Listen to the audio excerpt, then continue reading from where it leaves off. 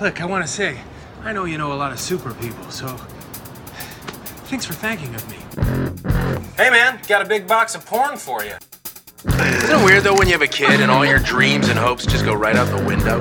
Why don't you get off your board and get out of my dreams and into my car? Why does everything I do sound like a leprechaun? You know how I know you're gay? No. You like Coldplay. Man, I don't know, I quit wearing a watch when I moved out here. No, like my cell phone has a clock on it, so I don't really need it. 60% of the time, it works every time. All I want is to take that picture and just dump it onto my penis and balls. Congratulations, you're stupid with 3 languages. I'm gonna put my dick in. I'll shake your hands. Wow, this is awesome. Captain America. I know you too. You're great. Apparently I'm not a funny guy. I'm Ant-Man. Welcome, true believers, to the Under Channel versus the Marvel Cinematic Universe. This is Robert Under. At my side, turning knobs, a man in the drops, Aaron. That's a scam, bro. We live in California, not Minnesota. And our resident water bear, Steve. How you doing, guys? Today we're going to be talking Ant-Man and the Wasp, released on July 6, 2018, and directed by Peyton Reed. Ant-Man and the Wasp was the 20th film to be released and is the 20th film chronologically. Scott Lang has spent the 2 years since the events of Captain America Civil War on house arrest, and just as freedom is within his reach, he's pulled back in to help retrieve the original Wasp from the quantum realm. These movies have been talked to death, so we're not going to go too deep, but here's a couple points I'd like to discuss. We are still experiencing some fallout from the Sokovia Accords. So in the 2 years since Civil War, Scott Lang, Ant-Man, has been on house arrest. Isn't it interesting to see how regular people live inside this universe? Because I would assume all of those other heroes that were on Scott Lang's side do not have a tether on his ankle, stuck in his house for 2 years. And that's the best part about the Ant-Man movies, is it's very regular. Yeah. It's a slice of life. Not every superhero can be a tall tale, where it's like, he's the greatest of all time. No, Scott Lang is just, he lucked into the right house and ended up being a superhero. Yep. So he spent the 2 years kind of laying low, hanging out with his daughter, building up a business with his friends, a security business, which tied into former crooks, understanding how to exploit weaknesses in security. What did you guys think of the cop, the guy from Fresh Off the Boat, and the dictator who played the main cop who kept... Agent Woo? Is that his name, Agent Woo? Yeah, the Korean guy. I didn't want to believe that was his real name because that seems too stereotypical for me. But what did you think of his role in this? Did you enjoy it? It was perfect. I want more. Do you want to see that dinner date between him and Lane? I want to see it. I want to see those two. Yes. They can go on a dinner date together. I sanction this. So something that's fun to see in this movie is you get to see Scott Lang, who is not a super intelligent person, constantly surrounded by people who are talking way above him. And what's weird is, though, he's an electrical. He's a master degree in electrical engineering, though. Is that the comic book or the no? That's MCU one? In the MCU too. That's what. But Aaron, they're talking about quantum. That's true. They've gone quantum. Way beyond his It's abilities. just it's noticeable multiple times. But they're talking in this about movie quantum. When he's like literally every other word was quantum. Yeah, it's like, you guys just put quantum in front of everything. But he really is like, you could probably count 15 times in this movie when he's like, I don't even know what that means. Yeah. Right? So pretty funny. I mean, the most important character in the entire movie, the star of the movie, 70% of the time has no idea what's going on. But the people around him, the Pyms, and this is an entire Pym family affair, from Michael Douglas, Hank Pym, busting out that old 1950s astronaut-looking Ant-Man suit to journey into the quantum realm. You get to finally see Janet Van Dyne, who is lost in the quantum realm.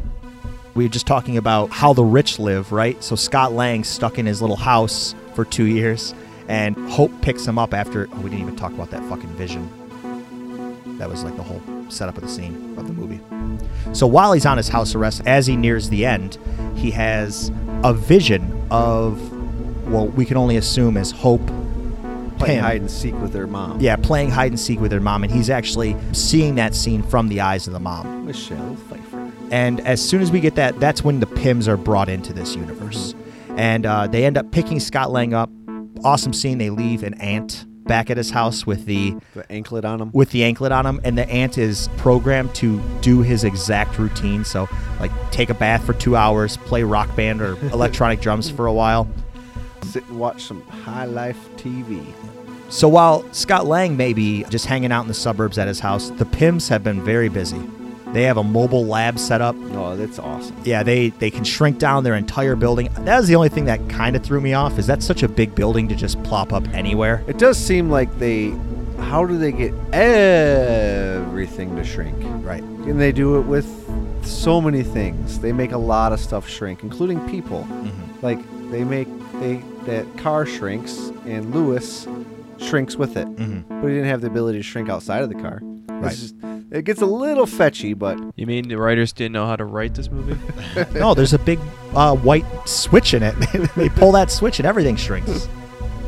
But yeah, I think that the Pym particle is pretty interesting in and of itself. So it's nice that we get a whole Pym family affair out of it and see what they're up to and how brilliant they are.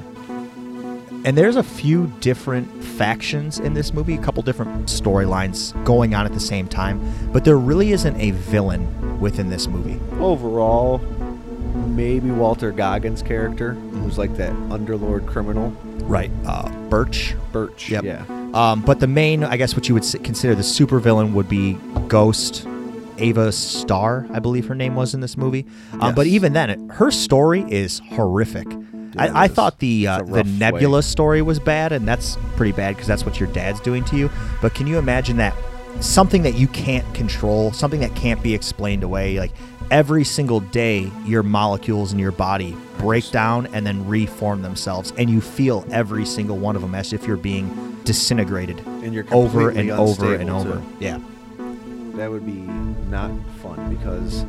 especially the fact that you know that you're unstable, so you may not come back together. You may phase shift out of existence, and you have zero control over how it works.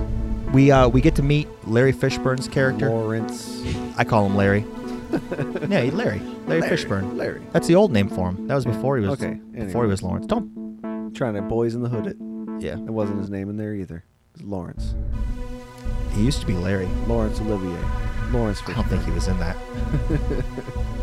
Lawrence Fishburne's character, who's kind of a surrogate dad to her, to Ava Starr's character, the Ghost, trying to work on a way to help her from phase shifting. He himself has a interconnected history with the Pims. And you find out that Hank is kind of an asshole. A little bit. It's hard because is he an asshole, or does he just not trust... He doesn't trust anybody with that type of power. And most of these people work for the Starks, and he doesn't trust Starks as it is. And it seems like anybody that kind of messes up a little bit, they're out. Yeah. They're out. You mentioned this with the previous Ant-Man movie. You said it reminded you of a family film. Mm-hmm. This is a film about fatherhood. You have Scott Lang and his daughter. You have the Pym relationship, and then you have Lawrence Fishburne's character with Ghost. You have multiple pretty heavy father-daughter or father-child really father-daughter. They're all father-daughter relationships throughout this whole thing. So was this movie released on Father's Day? I feel like it's kind of that vibe. If not, they missed something. There are no other real MCU cameos in this movie, though. To think about, we're 20 movies in at this point, and we just got through the original Ant-Man, which featured a bunch of MCU connective tissue. Well, it definitely featured Falcon. Right. But after Hydra. that... Oh, okay. You know, I'm saying there were some nuts and bolts behind the MCU that just wasn't really present in this movie. This seemed almost like it wasn't necessarily... I mean, obviously it is MCU, but it seemed like it wasn't an MCU movie at the same time. It's all happening and coexisting alongside of Infinity War. But yeah, you're right. There's nobody around to give you more of a feel. So it's kind of like what we talked about with the original Ant-Man movie. It's its own caper. It's its own heist movie in some regards. Yeah, they can't all be end of the world. Yeah. Not everything Those can stakes be end of always the world. can't be that high. It doesn't make it as exciting when they are that big. So you shit on this movie quite a bit leading up to it. I enjoyed it more than I expected to, because I was assuming it was going to be really, really slow, but I don't know. I think they did a good job with it. It's a little off considering how many other movies we've seen and how far we are into this story for them to release like an isolated story like this, but still think it does a good job of what it's looking to do. I just felt that the movie stalled out a lot on itself. Like the scene where they have to go get another suit for some reason at the elementary school. I mean, you have some comedic parts in there. Like she takes jabs at Scott when he shrinks down. And she's like, oh, if Cap can see you now. Because he's really impressed with himself that he fought alongside Captain America. Kind of brings it up a lot. But that particular part they bogged down. And it's like... doesn't seem necessary for them to have to get another suit. Trying to think of other parts. The whole scene where they meet Lawrence Fishburne, I mean, it's nice to introduce this character and you do get some backstory out of it, but again, that part of the Scott didn't even need to be there.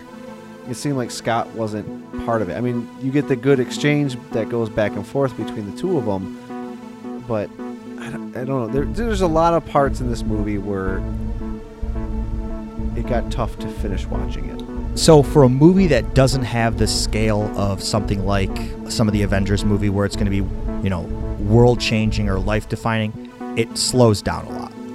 If it wasn't Ant-Man who was presented with this problem, if Iron Man had been, given the issue of doing this, probably wouldn't have even been a 2-hour movie. Tony Stark could have knocked this one out in an afternoon. Yeah. They do a lot of running, chasing, moving after each other type stuff. And I don't know. I guess it just is like, okay, well, it's another one of those scenes. It's another one of those scenes. I guess I enjoyed the movie overall. It is good to back them, watch Ant-Man and then watch Ant-Man 2. And it builds a stronger viewing experience, I guess, if you're in for 4 hours of Ant-Man. Yeah. They definitely offer a different type of viewing experience than any other movies in the cinematic universe. Yeah. So as we close out this last reaction piece before we get into Infinity War, which will then take us directly into Endgame, I want to take just a moment to recap where every one of the characters in the Marvel Universe are at in this very moment. Now, Aaron, Steve, you guys have both seen Infinity War, so I'm not going to have you guys jump in and spoil too much. I just want to talk through them. Cap and Iron Man, we're still sitting right at the end of Civil War with them. There has been no growth since then, so technically Captain America is still a fugitive, correct? Correct. Now, you guys know nothing from Infinity War on. I mean, if I'm missing something that took place in one of the movies we watched, please fill that in. Okay. Next up, Thor and the Hulk. Thor is a space pirate now. The Hulk is the muscle, the first man on his crew. They are sitting in a ship. They are sitting in a ship right in front of Thanos' ship, which was 15, 20 times the size of theirs. Yep. Black Widow and Hawkeye. Black Widow is still kind of just tied up in the Sokovia Accords, trying to keep peace with everyone.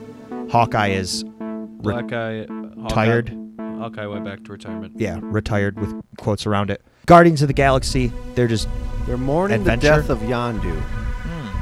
Okay. So they are mourning the death of Yondu. Other than that, they're just driving around in space. Yep, doing space stuff. Stealing shit. Black Panther is in Wakanda, bringing his country into the new millennium, into the new world. Bucky is there. White Wolf. All right. And then Ant-Man and the Wasp, we just talked about their movie. Yeah, so something big's about to happen because it's not like all these characters are standing in the same room. This is about as spread out as every character has been throughout the entirety of this MCU. You have the main two sets of characters are against each other. You've got two of the other main characters aren't even in the same galaxy. The Guardians haven't even met any of the other characters from the universe. So, I don't know, anything else you guys want to say before we lead into? Basically, all your bonds are severed. Everything that kept all these characters as one is gone. Black Widow and Clint Barton, nope. That's not a dynamic duo anymore. One doesn't want to do any of this hero stuff anymore. The other one is kind of on the edge, trying to keep the peace, like you said. Steve Rogers and Iron Man. Two sides of a coin, gone. That's over with. Everybody is gone in most respects. They are not a part of... The Avengers is no longer. That doesn't exist at this point. S.H.I.E.L.D. doesn't exist. S.H.I.E.L.D.'s gone. The whole cinematic universe up until this point is kind of in shambles. Yeah. Wow, they've really built up something incredible and then burnt it down. I mean, just within the past, say, 5 movies, they've really destroyed this universe. And it all started with Ultraman. To close out the first part of the show, we decided to feature a single piece of dialogue that we felt best captured the essence of the film. Allow me to paint you a picture. After visions from his time in the quantum realm bring him back into contact with Hank and Hope Pym, Scott Lang attempts to focus in on Janet Van Dyne's location. You got anything? Nothing. Just give it a minute because it could... No. What's happening? It's shutting down. Maybe our vectors are off. We've gone over them 1,000,000 times. No, they're right. Well, then what else could it be? I don't know.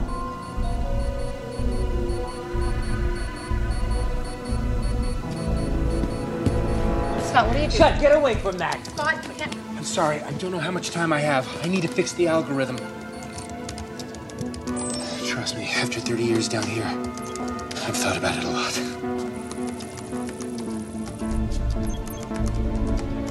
Janet? My honey. Oh, Jelly Bean. Mom. It's not the reunion I'd imagined. It's all so rushed. You two have done such great work. You just need a little nudge.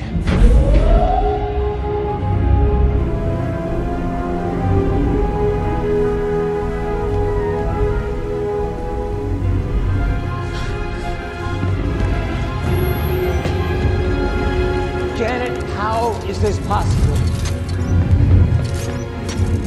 It wasn't a message you put in Scott's head. It was an antenna. Clever girl. I'm so proud of you. Honey, tell us where you are. Tell us how to find you. No, the probability fields are too complex. That's why I needed to talk to you. You have to follow my voice. Of course. Like tracing a call back to its source. I'm tracking the signal using subatomic frequencies between 0.2 and 0.9. I'd narrow it to 4 and 6. It's too tight. We could miss you. Look at us squabbling again.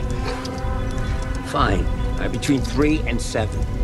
Our first fight in decades, and it's over just like that.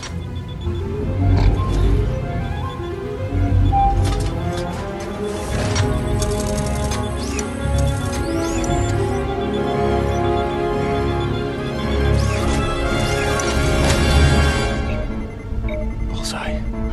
Source lock. It's you. If you enjoy what you've heard so far, our website is theunderchannel.com. More episodes are available on YouTube, iTunes, and Stitcher, and you can find us on Twitter, Facebook, and Instagram. Over 21 movies in 11 years, the minds behind the Marvel Cinematic Universe have worked to craft one of the deepest interconnected film series of all time. It's time for Aaron to tell us just how Ant-Man and the Wasp ties into the overall storyline by serving up some connective tissue. Following cinematically wise alongside Infinity War, we are looking at a Scott Lang who is now on, I think they said, 2 years house arrest. So 2 years house arrest for fighting with alongside a group of fugitives that did not want to go along with the Sokovia Accord.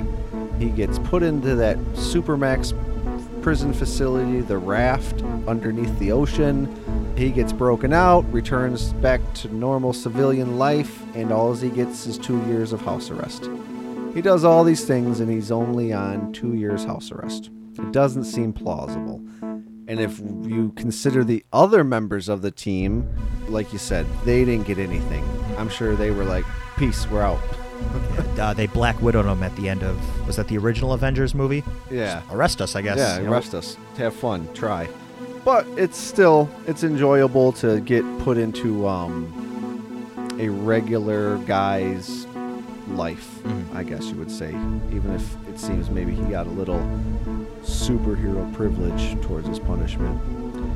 Hank and Hope are fugitives as well, though, because they designed the technology that he used when he went to Germany. Did all this stuff over there to help fight alongside Captain America. So they're fugitives as well. They've done a good job of hiding and not being seen or found, other than doing their black market deals with Sonny Birch and finding all that tech to continue building the quantum realm. Their long goal on that is obviously to make contact somehow with the mother, Janet, who is stuck and has been lost, because Hank is very encouraged by the fact that Scott got back. Scott made it back from the quantum realm. There must be a way. There must be a way to do this. Whether it's that blue disc he gives them or something else. There's got to be a way to get back. So they come up with their own little tunnel thing, and then a ship that can go in there, and they can actually travel via quantum realm spaceship. The initial reaction when they're going on their mission all back together, and Hope says to him, if you had asked me, I would have come with you. Yeah. When they were discussing that, I think that was probably the best scene in the movie for me. Like, I really felt that character's conviction. Yep. I felt it when she said, if you had asked me, I would have gone. And I really believed it when she said, and you wouldn't have got caught. I mean, when she said that, I was like, he's absolutely right. He's too much of a dumbass to go there by himself. So yeah, and they did a good job of playing that like their romantic entanglement and how they separate is very believable. Definitely. So Evangeline Lilly does a good job of playing that character and being able to disconnect, have there be this friction between the two of them. Because at first, when the movie starts, you don't understand why they're not together. It doesn't make sense. But as the movie draws out, you're like, oh, it's because he just ditched her. Yeah, and Michael Douglas gets the perfect amount of small shots in at, can you please stop fantasizing about my daughter for just a moment? Like, they're sitting in the car right next to each other. Lawrence Fishburne is a character we're introduced into. Bill Foster, who was an associate of Hank Pym's back in the day. They worked together on Project Goliath, which is obviously where you can grow as Ant-Man. I don't think Ant-Man was originally intended to grow. Maybe they were going to have Goliath Man. I'm not 100% on that, but it's fun. Good exchange between the two of them, how they compare how big they were able to grow. And then later on you see Scott grow even huger. So, and then they do make the reference in Civil War where he's like, I don't know, I passed out. When he's talking about how big he got, he thought he ripped himself in half. Well, what actually happens is they explain it to him in Ant-Man and the Wasp that his body got so big, it's hard for his body to keep him going, keeping the oxygen levels up, the heart, the blood flowing and everything. It causes him to pass out. So when he goes super big in the boat scene, he's out pretty quick. Project Goliath was mentioned in Iron Man 2 alongside Project Pegasus, which we come to find out from Captain Marvel. The only one I don't believe we really gotten into the surface of was Project Exodus, which was mentioned in Iron Man 2. So I'm still kind of wondering if they're going to flesh out Project Exodus going forward. Maybe it's something that they get into with Endgame. It's probably something comic book fans are like, obviously it's this character, nerd. Yeah, most likely. Janet Van Dyne is eventually freed. They all get out, and then they all become friends. Ghost is healed. Everything's great, and they begin exploring the quantum realm and extracting quantum energy because that's one of the powers that Janet Van Dyne changes her body with. So they start farming the quantum realm essentially to help Ava Starr keep herself together.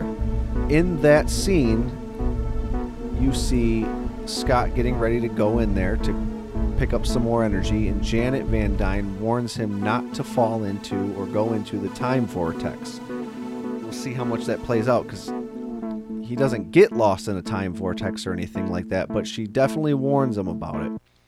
So maybe there's going to be more time travel play because of that. Scott gets the energy and he's ready to come back out at this point, and that's when we definitely find out we are running alongside Infinity War, because you flash back to the rooftop where they were doing everything and everybody's been reduced to ash because of the snap. Pretty interesting. So that's kind of it for Ant-Man and Wasp and how it ties in going forward. We'll see if there's more things that Ant-Man continues to influence amongst the Marvel Cinematic Universe. When Marvel launched the MCU, they redefined canon for every one of their characters. These versions are now the public perceptions of Ant-Man and the Wasp. John Q. Public won't be referring to the Quarterbins when defending their favorite superheroes' badassery. They'll be talking about these movies. But that doesn't mean the stories being told are original, so let's check out where the studios found their inspiration. The Astonishing Ant-Man numbers 1 through 13 from 2015. This modernized version of Ant-Man is the closest representation to the Scott Lang portrayed by Paul Rudd in the MCU, following his story from ex-con to being a member of the Avengers. Avengers Volume 4, numbers 31 through 34 from 2012. Though the circumstances differ from the film explanation, this short story arc introduced the concept of Janet Van Dyne's rescue from what's called the Shrunken Place in the comics. Not until 2012 was that concept introduced of bringing her back from that realm. The Shrunken Place. Avengers Volume 1, number 32 from 1966. When Hank Pym is trapped at the oversized height of 10 feet, it's his lab assistant, Bill Foster, who must help find the cure. The character would go on to become the size-changing hero Black Goliath, starting in 1975's Power Man number 24. And that reference in the movie where he says, how big did you get? 21 feet. That was actually the record he set in one of the comic books. That was the largest he had ever gotten. Which was blown away when he says, 65 feet. Finally, Tales to Astonish number 38 from 1962. First appearance of disgraced scientist Elias Starr, accused of selling nuclear secrets to the U.S. government. This is the character who is Ghost father in this movie, the bald guy who you see get irradiated. The character was used as the basis point for the father of Ava Starr, the version of Ghost featured in the film. Half the fun of watching these movies isn't just what you should be paying attention to, it's little pieces of fanfare hidden in plain sight. It's time for Steve to strap on his floppy ears and share some Easter eggs. Did you guys know that Paul Rudd actually did learn some close-up magic for this movie? I don't doubt he did, because that's how dedicated Paul Rudd is to his acting career. Paul Rudd's the man. He slapped at a bass. I guarantee you he learned how to play Rush on bass when he did that movie. That is not the movie you should be referencing if you're talking about strong Paul Rudd performances. It's like Rob Schneider could have played that role. No. Scott grumbles, just wearing a hat and sunglasses does not conceal your identity. This has been a running joke among fans since several MCU characters have been using this technique. That's pretty good. Including Cap, Iron Man, Thor, Black Widow, Winter Soldier, Scarlet Witch, Nick Fury, and Falcon. Michelle Pfeiffer and Paul Rudd played lovers in I Could Never Be Your Woman. In this film, she played his girlfriend's mother, which I find kind of ironic because, and remember that one scene where Michelle Pfeiffer goes inside Scott's head, and pretty much just, and Paul Rudd, this is probably the best acted scene by Paul Rudd, just completely how do I put this in words? Oh, when he becomes her. When becomes... Janet Van Dyne possesses Scott Lang's body, in a good way. Oh, and then she's talking to Hank Pym, and he's all into it, and you're like, ew, that's... It was sketchy. That was a sketchy scene. So now we're going to be talking about the Stan Lee cameo. During one of the film's major action sequences involving a chase where various cars and other objects rapidly shrink and grow in size to evade one another, an elderly man is seen attempting to enter his parked car where it suddenly shrinks. Appearing to vanish from sights right in front of him, a close-up reveals that it's Stan Lee, who responds with, well, the 60s were great, but now I'm paying for it. And I feel like we have to do something here at this point, because in the first Ant-Man Stan Lee credit scenes, we said that this was the Stan Lee cameo scene. So we were completely wrong. The Stan Lee cameo scene in the first Ant-Man was when Lewis was telling the story about his friend and getting to know Falcon and stuff like that. They're in a bar, and you see Stan Lee saying what Louis says, and it's about a girl that was super fine. And that was the Stan Lee cameo. We screwed up when we did our first Ant-Man episode. And by we mean Steve. I'll take full blame. I don't care. His computer crashed at the time. It wasn't his fault. I'll take the blame. I'm not perfect. So we're just trying to hopefully make up for it. And this is where Steve hits him with a live read. Maybe. If you enjoy what you've heard so far, our website is theunderchannel.com. More episodes are available on YouTube, iTunes, and Stitcher, and you can find us on Twitter, Facebook, and Instagram. When I was watching that today and that Stan Lee scene popped up, I was like, oh man, we did say it wrong. Yeah. But it's no big deal. Fuck them. No one likes these movies anyway. Will you accept a third Ant-Man movie? Only if they actually go into detail of the quantum. the With the quantum realm. Because they're just apparently like I didn't see the first one, but this one they're just like quantum, and you're showing nothing about it. Well, okay, yes, I understand how you would say that. Yes. And also, like Michelle Pfeiffer's character, it showed to no detail how she survived in 30 years in there. It's just you're just supposed to believe, oh, she just drank she drank quantum juice. Yeah, which it gave her those finger powers. How would you want a third Ant-Man movie to be? I don't know. I don't know the source material. I got it. I would want it to be like Osmosis Jones. What? So, Captain America gets infected with some kind of space AIDS. Okay. And he assembles a team to go magic school bus inside Captain America to fight off the virus. Oh, that's pretty good. Because I couldn't think of another Use type of villain that Yeah. would be his powers to go small. So, how about a prequel story? Would you accept a prequel story where there is no Scott Lang? It is Hank Pym and Michelle Pfeiffer's Janet Van Dyne. You get to see them as Ant-Man and Wasp back when, because they were part of the original Avenger crew. Yeah. And obviously we're not going to have an Avengers crew, but we're going to have some sort of hero set that involves Hank Pym and Janet Van Dyne and who they are. Because we know that Hank Pym was in World War II. We don't know if he fought alongside Captain America or not, but he definitely was there fighting for America.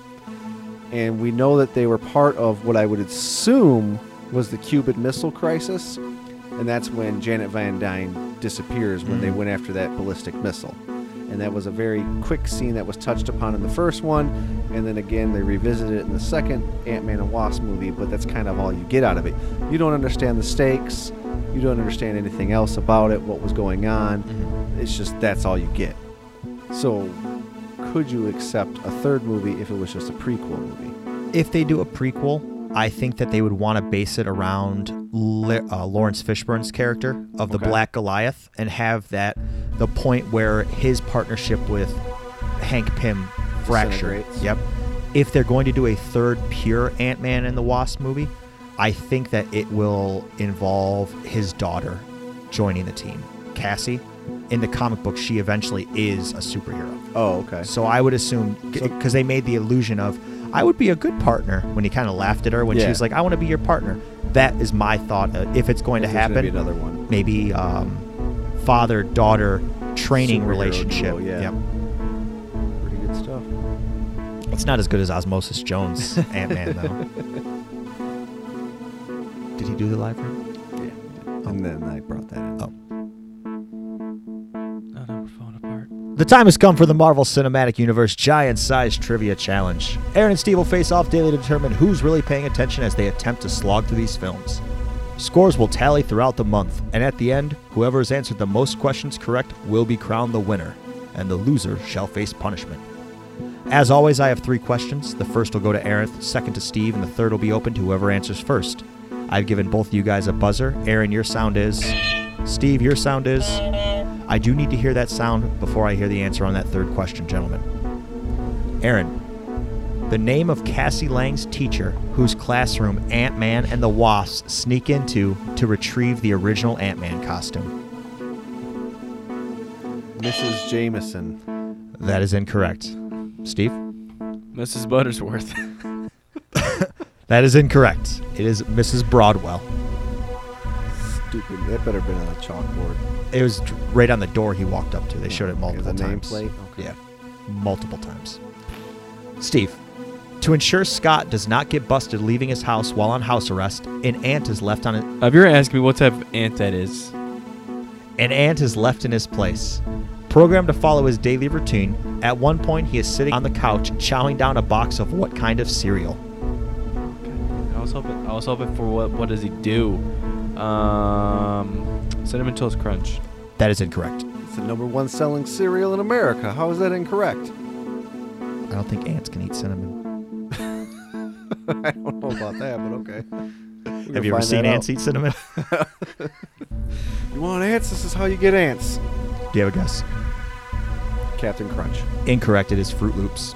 That's a shitty cereal. Question number 3. You guys get your buzzers ready on this one. manufacturer of the car chosen by Lewis after being told that the cars in the Hot Wheel carrying case were real. It's the car that... It's the purple car. Yeah. It's the car with the flames. I'm going with Ford. Ford? Yeah. That is incorrect. It's not a Ford? Mm-mm. I was going to say, I thought it was the car that Melody drives, and that's a Ford. Yeah. Honda. Oh, so close. It is a Hyundai Veloster, which I thought was an electronics company. No, they make all kinds They make of cars. And with that, we end the show. But fear not, we shall return tomorrow with Avengers Infinity War.